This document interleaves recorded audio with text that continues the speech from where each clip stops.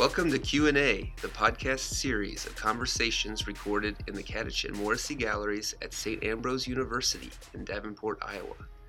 During each of our exhibitions, we sit down in the gallery and discuss the work as we see it in the space. This month, we talk large-scale pastel drawings with Heidi Draley McFall of DeWitt, Iowa. Heidi's exhibition runs until February 24th.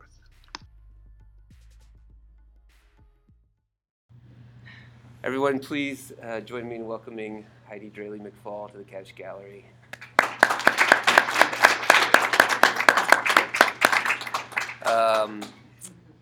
As you may have read in the posters or the press releases for the show, Heidi lives in DeWitt, and she grew up in DeWitt? Grew up there? In the country. Yeah. But she's had a pretty wild and varied artistic career with pretty major representation out east, and we're lucky to have her. So I thought I'd start by just asking you, what are these things? They are drawings, which are drawn. Starts in the dark room. I go into the dark. Starts with a photo session. I do a photo session in film. Go into the dark room, make a print, make a drawing, cover it in epoxy, 2-part epoxy liquid. Then they cure. They get sanded. They get spray painted. Then they get re-epoxied sometimes. And this is what you see then at that point. So it's a process of lots and lots and lots and lots of process, layer upon layer of things happening. Versus from before, I don't know if anyone's seen my work before, but they were just drawings, straightforward drawings, that's what they were. And I became extremely dissatisfied with the idea of frames. They started to feel very not art, and I needed to get them out of my life. I also became obsessed with the idea of locking the work in a way that they were trapped. I became very interested in the idea of metaphor, that the epoxy was a way of encasing the work, trapping, thinking. My work has always been a little bit about time, so it seemed like this natural way of with substances, deepening the conversation about time and psychology in a way of with this liquid. And it all started an obsession with the darkroom, and the darkroom became a place of painterly abstraction where you could go in there and, as opposed to being in front of a Photoshop situation where you're manipulating and staring at a computer screen and you go back and forward, going into the darkroom was this place where it was like this free-for-all that anything could kind of happen, any strange mark, any hair on the negative or weird thing that would happen. It would start with film more like when you take the photo, if it's exposed to light, that weird mark happens. And so it just got me just deep down the rabbit hole of abstraction and using any tool or any place that I could grab from to create abstraction and language, and this language that I started to want to try to develop or talk about or find or uncover. And so that's where I'm at right now with the work. So Heidi was worried we wouldn't have enough to talk about, but I feel like already there's a lot there that I have to unpack and try to, I think we could talk for hours about this, but I really like how you describe the slowness of the process and how meaningful the process is for you from a place of photography as the start. And I guess I'm really interested in this dynamic that these images are found instantaneously with the camera, but then it begins a process then of you processing that image that can go on for a really long time. And I'm curious about how that developed. I mean, I know that a lot of artists begin a career with photorealism as a means to gauge their skill level. Right? But you've taken that far beyond that initial project. You've taken it to a place where you're, I don't know, experiencing life through this dynamic of drawing this image. And maybe you could talk a little bit about how that grew. Like, it started out as drawing in a photorealistic way, but it became abstract. Probably because I didn't go to art school, so I never had that experience of being in a confined environment with a great professor and a bunch of students and bouncing ideas. I never had that, what are you doing photorealism for, that big time challenge. And so early on, when I first started making serious work, when I was like 24, 23, right away it was doing it with film because that's all that was really available in the late 90s. I kind of had started this when I was 16 though. Taking photos like this. And this started when I was like 15, 16, that kind of thing. So for me, it was just this gut thing where I just like always just this urge just did it. And when I started making serious work, when I decided I will be an artist now, for real, it was just an impulse to do these photorealistic images. And so it's like with any journey, like you get married and it's what you think it's going to be, and then you get married and then it becomes this other thing, and then you craft it and you're building it as you live your life with this other person. Or you start a job, what's this job going to become? How are you going to... So you start down this journey, and any artist here or writer or whatever understands, you start down the journey, you don't know where the journey's going to take you. It's just essential that you start the journey. So the journey began, and I started making these works, and initially, yes, they were just like being in youth. It's very it's not very well thought out. You're just sort of with your gut just kind of making work, very impulsive. And so those early works were almost studies, or just not questioning, just gutting out the work, just purging yourself.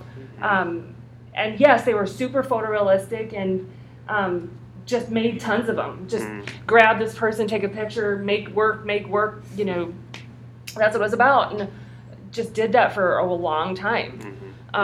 So yes, there wasn't a whole lot of thoughtful, it was just like the youth making youthful work.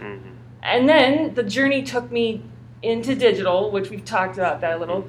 And I went into the digital just because as a young person, you just kind of go with the wave of whatever. And by that time I was like approaching 30 and not thinking too hard, and just kind of went with the digital, and then got caught up in Photoshop. Digital was really happening. Digital was just the big time thing, and it's like, why would you do anything but digital? You're an idiot and not very smart if you don't do digital. And I was like, I guess I want to be smart. I better do this.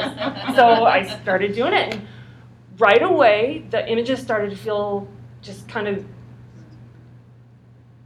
At first, it was an adventure, and I even got a little printer from Best Buy, and I would print the images out, but didn't comprehend that this radically alters your information is essential. And it's radically been altered now, and I just kept making work. And then my friend introduced me to Photoshop, this ultra techie artist friend, and I'm like, oh, now this is incredible. Now I'll really be the best artist ever. And so then I just kind of got really mired in digital. And simultaneous to that, lots of career whatever, and lots of demand, and then the cranking out starts, like crank out the work. And then so where you have to ask yourself at that point, where's the intention and what's going on? Why are you even making work? You know why you're making work at 24, 25, 26. It's because you are gutting out, you're purging yourself of the thing you have to say. When you get onto the career machine and the New York whatever, it becomes another thing. Oh, we need this for this. And then you're making work for shows, but that's totally the opposite of the way it needs to be. It needs to be, I have a very thoughtful thing I need to say as an artist. I have a very specific point of view, a very thing that matters to me that I want to talk about. Let's do that for 3 years, and then let's have a show and see what we talk about at that point. Then that's something interesting. And that it's was very uninteresting hard to do for a while. Make a bunch of work because someone wants to buy it, and then you put it in a show, everybody buys it. It's super boring, super uninteresting. No interesting, not interesting. You were just feeling a need. Not that the work wasn't good, and not that people shouldn't have bought the work, and whatever, it's fine. But it's not interesting. It's not artistic. It's not a cultural thing. It's not a contributor. It's just a machine. So it's all kind of went with the digital. And then, it starts to gnaw at your body. Why Why am I unhappy? Why am I dissatisfied? What's going on? And I just couldn't, it was like an itch you couldn't scratch. It was like you could never get to sleep. I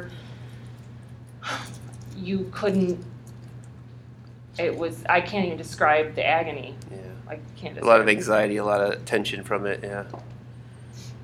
I mean, making of artwork should always have a little bit of anxiety. There should be anxiety, but there's anxiety, and then there's deep, yeah. unfathomable anxiety. Yeah. And so my moment of eureka came when the work devolved into the absolute worst high school work. The worst ever, undergraduate, the girl that should never go on to be an artist. That's the art that I started to make. And just the worst ever, you'd go to the paper and you'd be like, I'm going to make the best piece of art ever. And what it's going to be is this. It's going to be me looking really happy on one side, and then me looking really distressed on the other side. I'm going to merge them together in Photoshop, and this side will be in color, and this side will be black and white, and it's just going to be amazing. Wait until you see this. So you labor over it, and you make this work, and you stand back, and you just want to love it so bad, and you try so hard to love it. Show it to your art dealer, and, the pause on the phone is just deafening of, just horribleness. It was just horrible work, and I went on like that for months, years, just making awful, awful work. I burned tons of work. I remember I finally thought, I've broken through, and I did 3 pictures, and I set them out, and my sister comes into the studio, and she's just like, and just, these are bad. And you're like, how dare you say, no, So I burned a ton of work, and then I was finally in camcorder one day, you're cranking on the whatever. He just says to me, oh, you're never going to get the same thing in digital that you'll get with film. And he said something about silver crystals or something like that. I'm like, really? Okay. So I have to then, okay. You think you've suffered? Well, you haven't even come close to suffering, because that means you got to buy a camera, you've got to figure out how to load film again, you've got to figure out how to get it developed in what year is it? 2013. Yeah. You've got a really long way to go. 2012. So yeah, buy a camera, load the film, figure out how to get people. By this time, you're mid-30s, and you're just like, do I even want to keep doing this? I hate myself, I hate my life, I hate my work, I'm no good. Why even bother? Okay, do you have another question? Sorry, I didn't mean to get it. No, but it's rock bottom, hardcore rock bottom. As you're reaching rock bottom, you're dissatisfied with the digital and the speed, which does sort of make sense. It's going antithetically to your method. Your method is slow. I didn't know, though, that I didn't know realize. What the method was. The method was what? But it's slow, that you take your time on these things, right? I mean, theoretically, yes, but at that point in life, any artist, any people out here who's gonna be an artist, know that it's a grind and know that it's really hardcore and it's really not fun a whole bunch of the time. And I'm sure there's people out there that understand it. This was the moment where you're at the crossroads where you're like, do I go or do I not go anymore? Somewhere inside yourself that there's a deeper place to go. There's something to play up, but you just don't, you're tired. You've been, anyone who's reached mid-30s, you've suffered some things at that point, and, do you have the energy? Yeah. Social, physically and emotionally, and you've got personal things that have happened in your life. But then you're like, okay, I don't really want to do anything else, so I'm going to die. This is how I'm going down. I'm going down like this, so I'm going to keep going. Yeah. You go down swinging, yeah. There's just no other way. Right. And So when you have this aha moment about photography and about, I guess I call it the analog for ease of language today, you rediscover the analog process of photography. You connect that to drawing, and it opens up a whole new thing. What is that?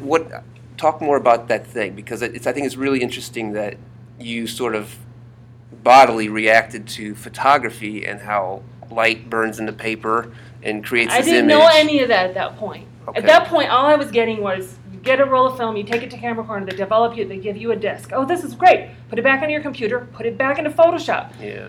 Put it back through the filter that's the bad thing. Right. And it took me years to understand this, but right away you're sitting at the computer screen, you're seeing all this grain, you're seeing all that your truth has returned, your love has returned. You know, it's from a long, long journey overseas or whatever, you know, you meet in the airport.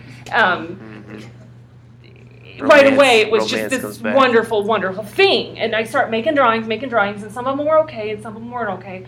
But they were. You're just like, okay, yes, yes, yes. And then one day, I got a roll of film back, and usually, one of the rolls of film, the girl was cut off halfway.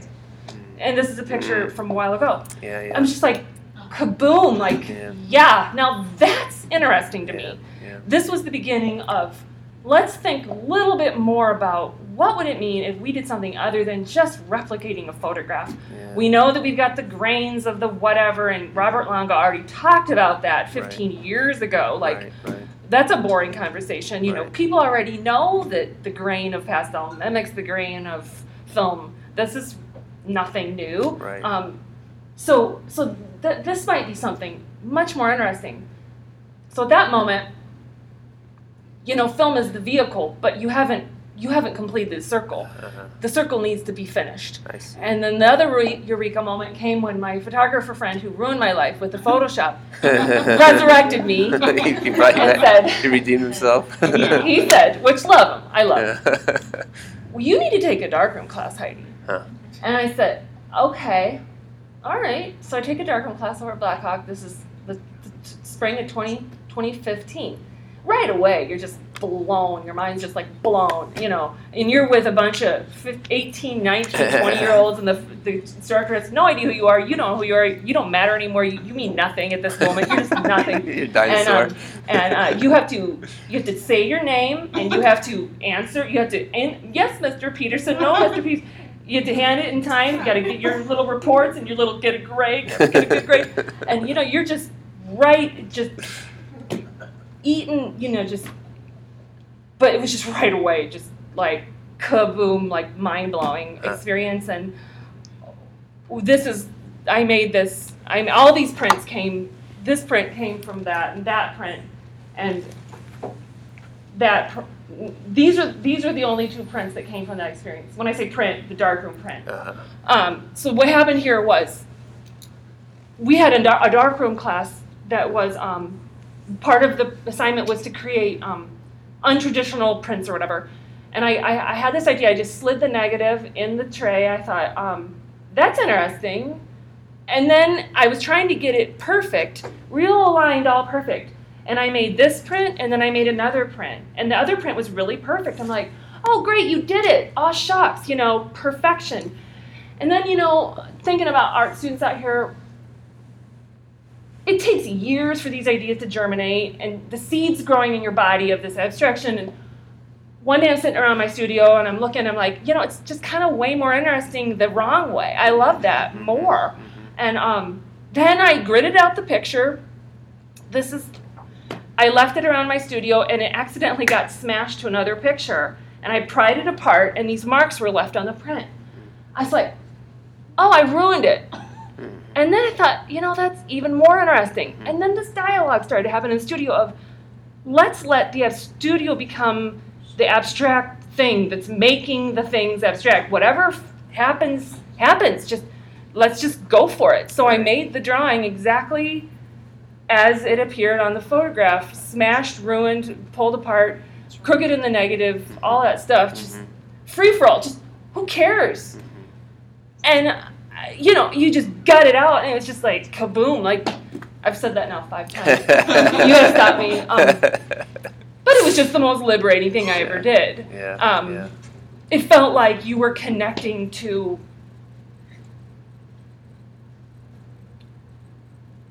the tradition of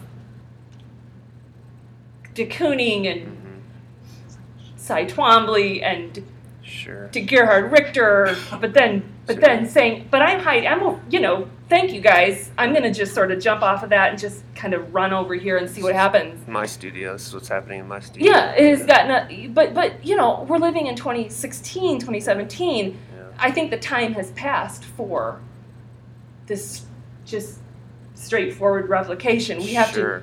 we live in murky times Right.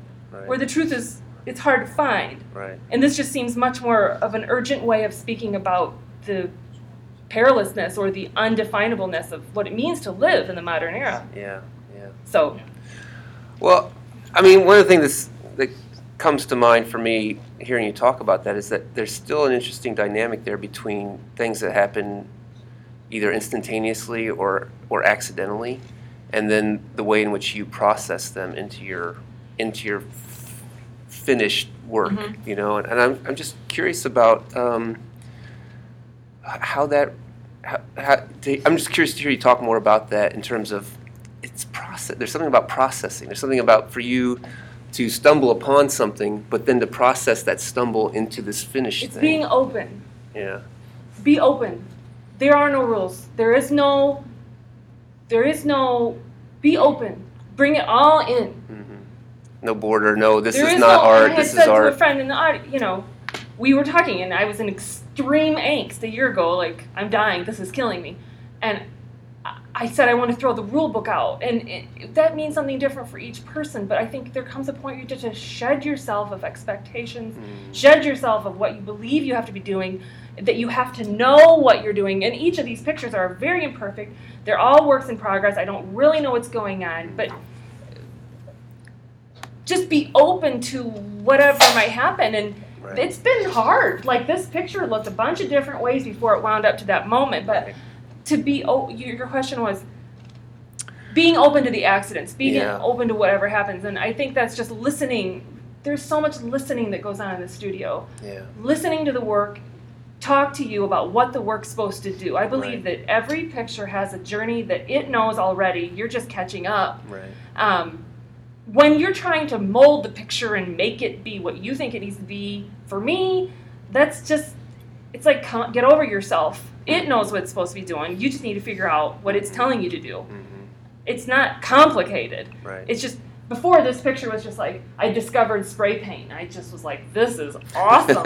You just cover it. And before you know, it's just like, yikes, he looks like he's walking out of a cloud. It's so deep, But you just figure out how to edit down the things that don't belong. You listen to the work. You hear the work speak to you. You know if you're being inauthentic. You know if the work's saying, Heidi, I don't like what you've just done to me. You have to listen to what it says for you to do. And so I just gradually started to understand, get rid of all that spray paint. He's not supposed to be walking through a misty cloud. What's much more interesting to me is over here, the epoxy turns the paper yellow. And this is the white spray paint. Mm. This is much more interesting to me. Mm. The light that's border of the negative, or whatever, the print, Mhm. finding a way to talk in an abstract way about, just let's talk about light, let's talk about these strange little things that epoxy has made possible now because you've changed it from just making drawings to making drawings covered in epoxy. It just completely changes what you're capable of doing within the framework of your working process.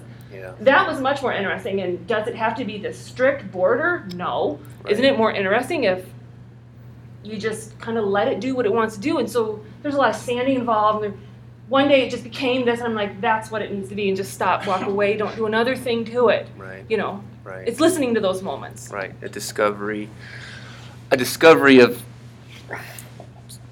quieter things, ephemeral things, accidents, things that most people disregard or would disdain. I mean, the work that you're developing in this room is somewhat disdainful of the typical object, the typical gallery object, right? The well-framed, the well-situated, the nicely matted, I mean, to take it to a frame shop and have it, they'd be like, what is this? This is antithetical to that sort of approach. So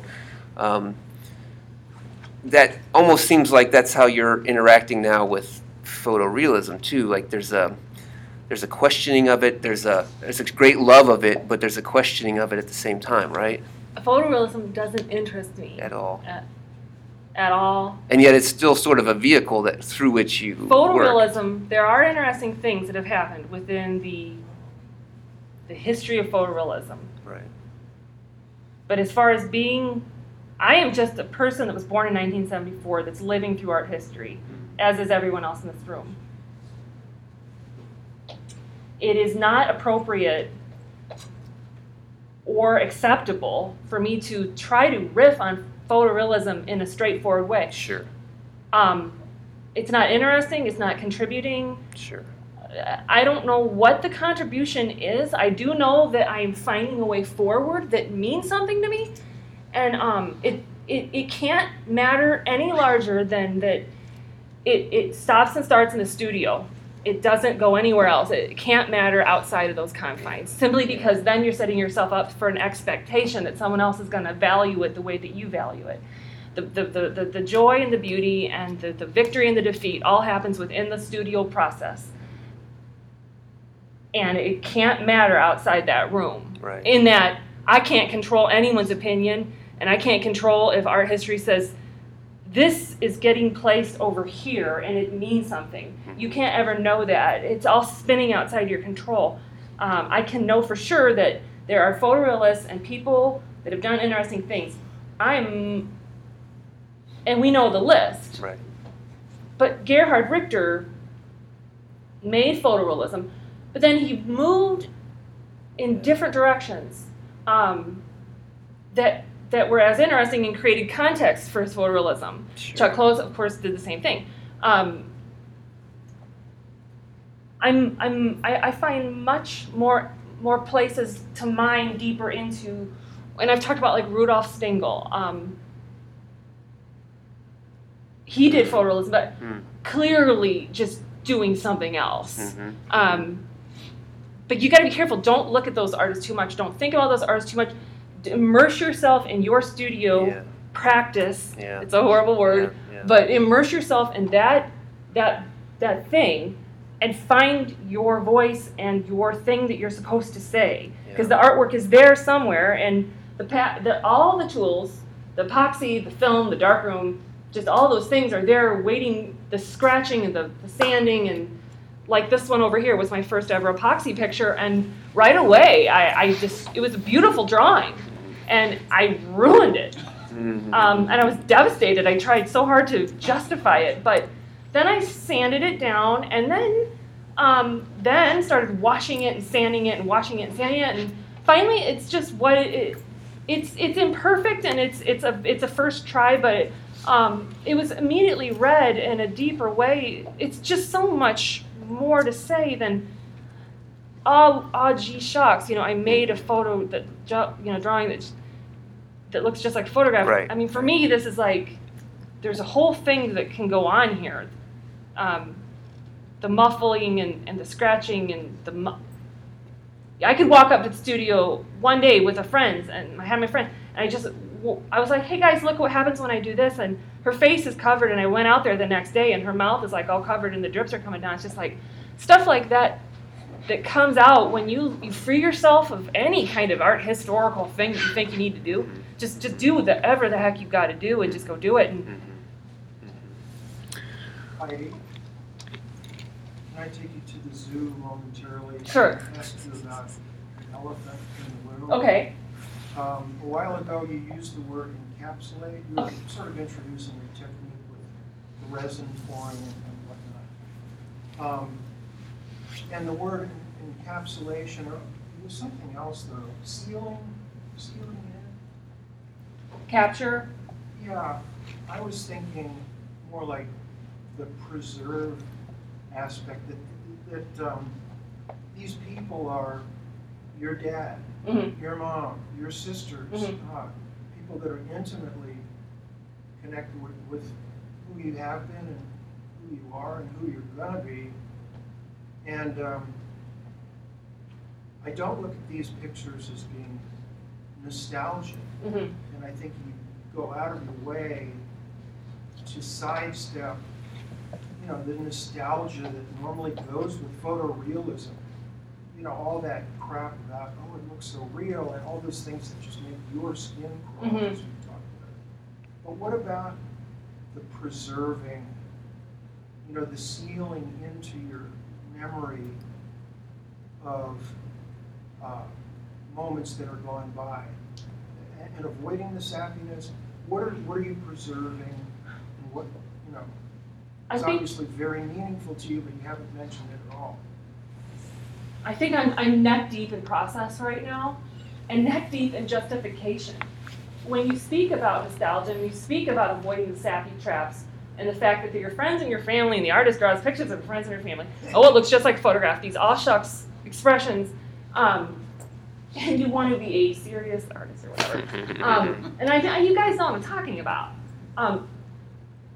I think that is what the epoxy is doing. Is it's creating this like metaphor for capturing, encapsulating, entombment.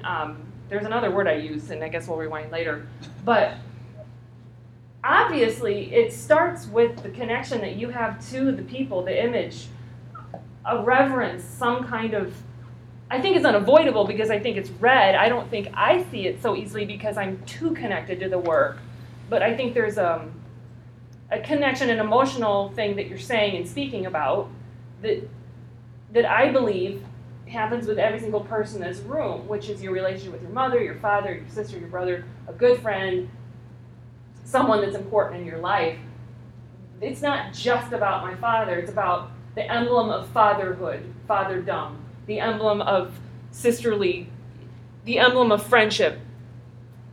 But broader than that, I truly feel that it's just more broadly about and I've said this to you before, the kind of the unknowable nature of like human existence. Like you're just trying to grab hold of figuring out what it means to be alive at this particular moment in time. So I don't know if that answers or expounds, but certainly they're emotional. Sure. Chuck Close and Leo Cook, she's a weaver. They use images of people that are close to them. Mm-hmm. And as artists, we might say, well, we don't have to pay for the model, but you have a depth of relationship with that person, and it becomes a deeper symbol. Mm. I wonder what Chuck Close says, because he habitually has done that. Mm-hmm. You see his wife and children and his close friends. Well, I mean, okay, so I think initially started with images that were important to you in some way, but then it opened up into the studio is so important to you. Yes. So the accents, the experiences in the studio become important. But the entombment or the idea of investing these objects with meaning, I think it's all a piece. The subject matter, but the process, all of it, these things become charged objects that are charged with both emotional and visual energy. It seems to me that that's what's happening. It has to, and I'm at a point where I've been, really mired in process with this epoxy, just threw my work into a tailspin in a good way.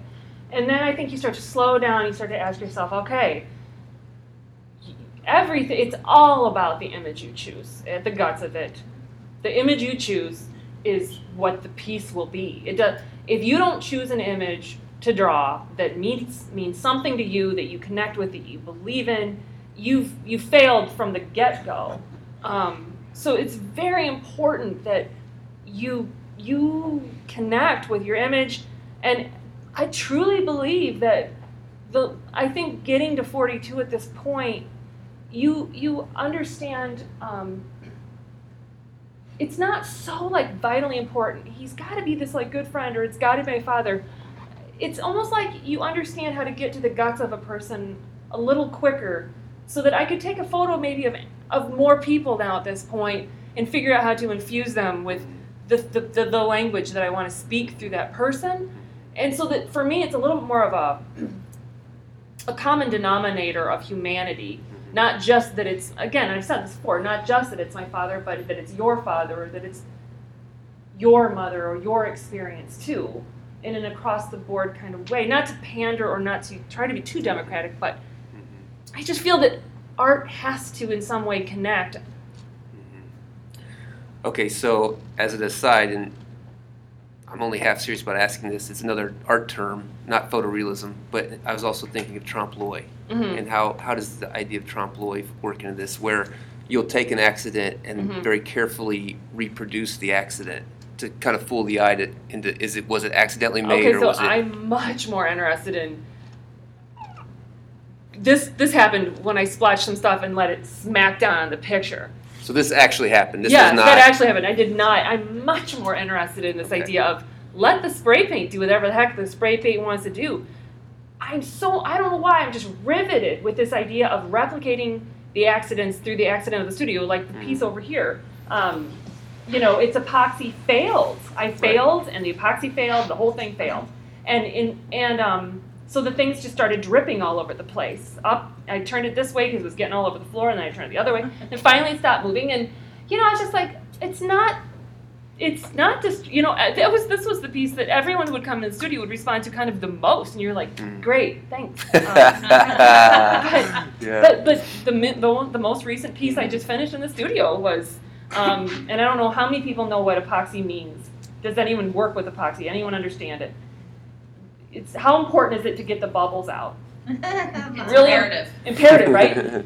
In the new way I'm working, it's kind of like, Bubbles everywhere. you know what? Guess why? Why would I leave the bubbles? Oh, they introduced chance into the piece. And what do they look like? Oh, like a Sparkles. They just The become part of Underwater. it. It was just so obvious. It was as obvious as the nose on my face. Yeah. Like I did the pour. I figured out the formula a little bit more, and I coated the thing with a little bit of spray paint. You just kind of figure out your formula. And again, I'm talking about process again, but it's just all about that for me right now. And right. did the epoxy pour, and it's just riddled with bubbles. And I'm grabbing my flame, and I'm ready to spray the thing. And I'm like, that's really beautiful. Mm. And already the print I was working from had splotches on the face, and I'm like, I'm going to replicate the splotches anyway, and it just so happened that the splotches went right across the face with the bubbles. I'm like, let's just leave the bubbles. Hmm. So you leave the bubbles, a couple days go by, you start sanding, and before you know it, the painting is painting itself. The drawing, the epoxy, whatever it's called, I don't know what it's called. Sure. And I do portraiture too, but when you let the drawing painting become so precious that you can no longer take Mhm. risks, it loses its energy. It does lose, and you lose your energy with it. Right. And so I did this, and as you sand, what happens is you're sanding down these bubbles. So then little bubbles, just tiny microscopic bubbles and swirls are happening in controlled spaces because I did use the flame in some spots, but it was just like, okay, your work hasn't even begun. You've just, okay, starting now you're an artist. Right. Like, Right. now. It's a whole new day. Yeah. Well, so you mentioned chance events, and I was thinking about John Cage came to Mhm. mind, and his idea of control, Mhm. and how he balances the extreme of complete control Mhm. with complete chance, Mhm. and lays out the hyper-specific process, and then allows it to make the thing, right? And he doesn't even have the thing is done away from the process of him creating the steps. The steps happen, and then the image occurs, right? And it seems like there's something of that extreme happening here, where your touch is insane. It's like it's so you have so much control over the drawing Mhm. that then you feel the need to fight that Mhm. by allowing the object to get out of your hands to Mhm. have a real experience, but in both stages there you're having a real experience. They're Mhm. just kind of they become synthesized in It's a some more way. dynamic way of making art.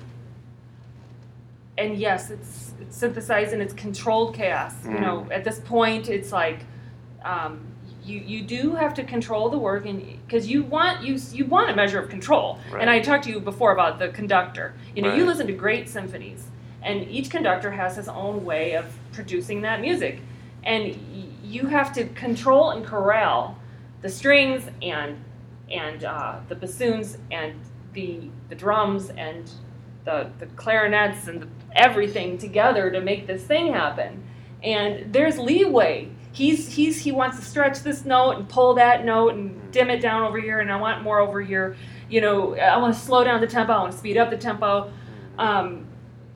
There's all these lyrical things happening in the work now, sing-songy, just whimsical, anything goes kind of thing that's just rewarding to do as an artist, and you slow yourself down and you let the work speak to you more, and it's just a much more rewarding way of working, as opposed to if you want to then contrast it back to the past where it was just like you make a drawing, you put it in a frame, you hang on the wall, which is fine.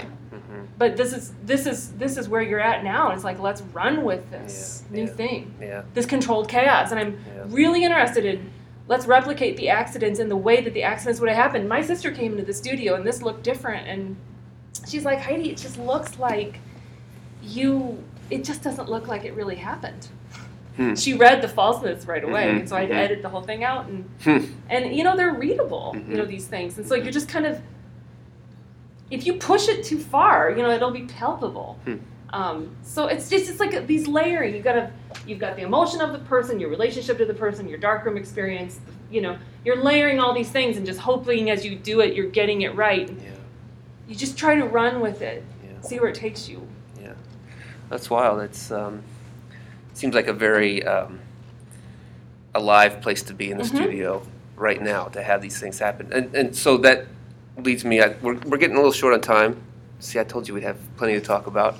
I did want to talk about the gallery experience of installing for that very reason, because it seemed like there were a number of experiential activities happening in here in the course of hanging the work, like accidents or discoveries, or even discoveries with the holes, but then even putting it up and seeing the shadows. I think that it's clearly the because you've thrown the rule book out and you're just sort of open to new things, and any artist in here can do this if you let yourself tap into new experiences.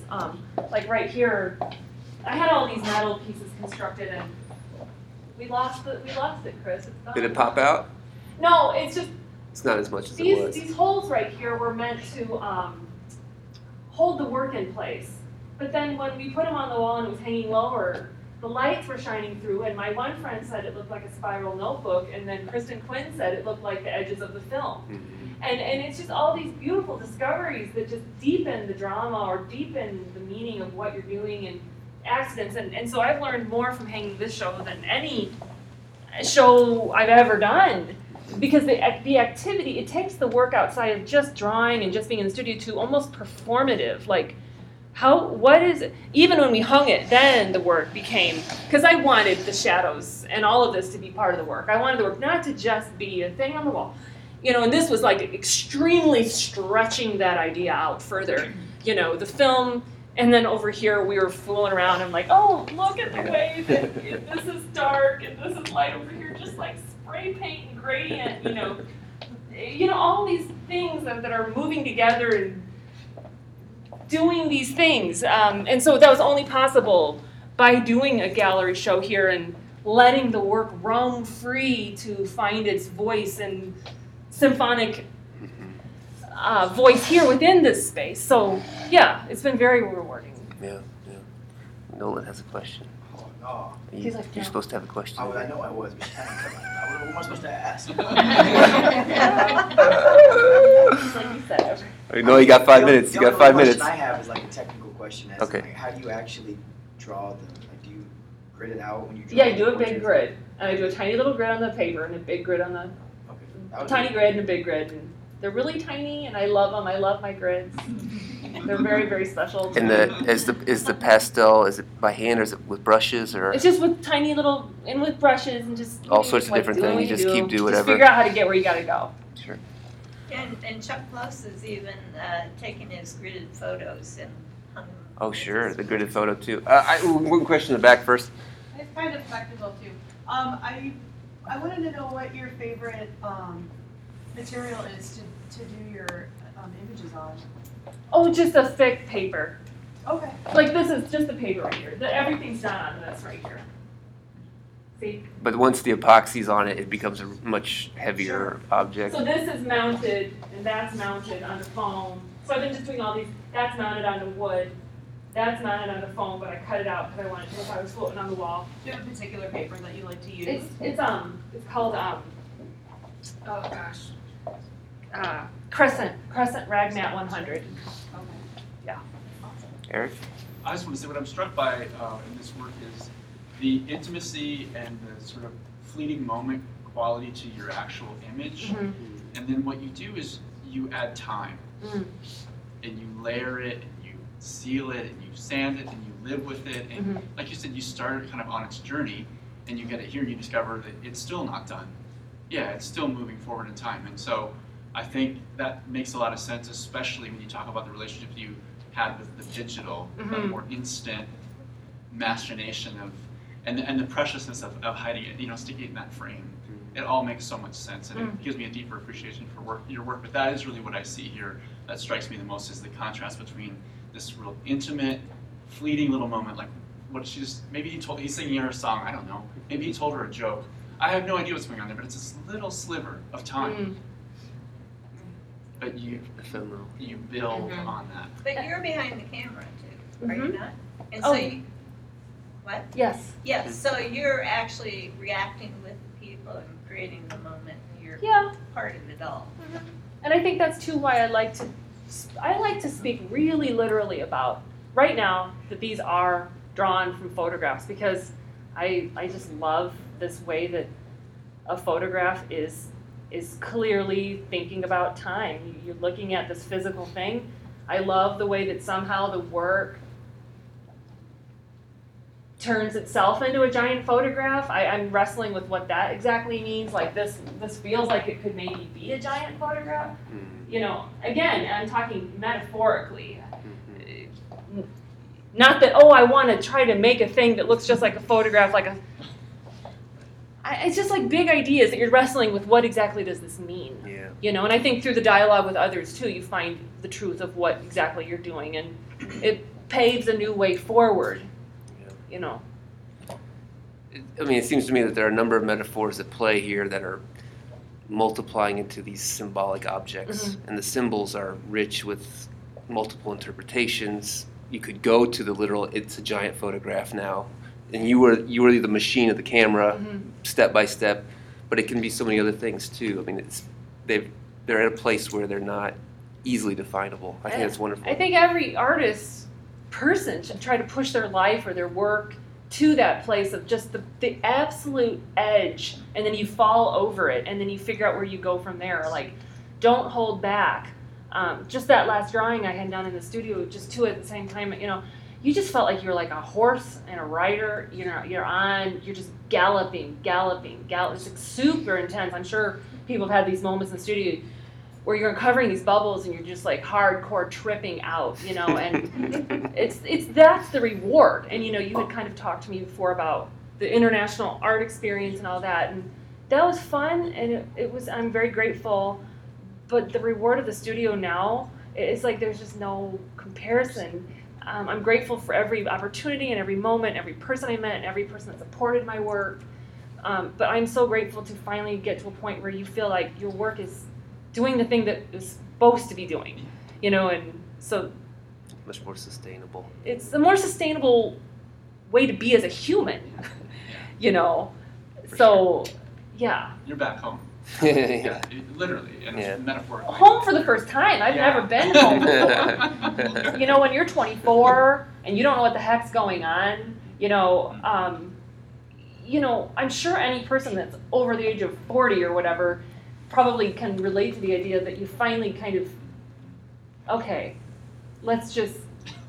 we kind of get it, and it's sort of okay if we don't, but we're sort of at peace with that. And you just sort of reach a Zen state of mind.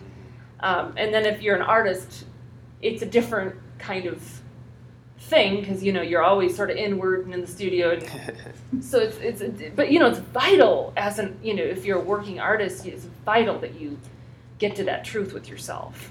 So Absolutely, it's great. Any other questions? Well, I was sitting here thinking how I miss Bruce Carter and our talks and what he might ask you. And looking at that picture looks really ethnic to me. And realizing you're from DeWitt, I'm like, where do you find ethnic people in DeWitt, much less the state of Iowa? But it really does look, and it looks like something. It actually looks like to me, I'm doing genealogy, so I could take that and put that, on Family Searcher and label that as some of my ancestors. To me, that looks like that picture was taken a while ago. Well, people say that often. I don't know why. The piece I just did, I had some people in the studio and they just like, this looks like it's from the 50s. You're just doing what you do, and I'm grateful and gratified that people can draw something deeper to it. That's me, So it's just me as a 25-year-old young crazy girl just hanging out with my friends and trying to create this moment. Like I remember specifically, guys, I really need to do this, and none of my friends know anything about art. They think I'm crazy. Like, I know this seems insane, but I need you to sit with me and we need to make work. And so we did it, and someone was behind the shutter taking the picture, and now, how many years later, I took that picture in 2000, and it's just, I guess I would say to any artist here, keep working. You don't know when the moment will come where you're going to get payout. And I don't mean money. I mean, I never would have dreamed that I would get this out of that in 2000. We're talking 16 years later, 15, and you're sitting in a dark room in Blackhawk College in Iowa, and you're getting this this was taken in Colorado Springs. The journey just takes you so far. And it's just a vibrant, like alive, kind of connected way to just go so deep down the rabbit hole and just don't know where the heck it's going to spit you out. But, I'm not at rock bottom. I'm heading toward rock bottom in a different way, down the rabbit hole this time. But bedrock. I don't know where it goes, but it's way better than the other rock bottom where you're kind of toiling at camera corner like, what's going on here? They're giving you therapy, the guy behind the counter, and he doesn't want to. That's not good. Reluctant camera corner That therapy. doesn't work very well. So.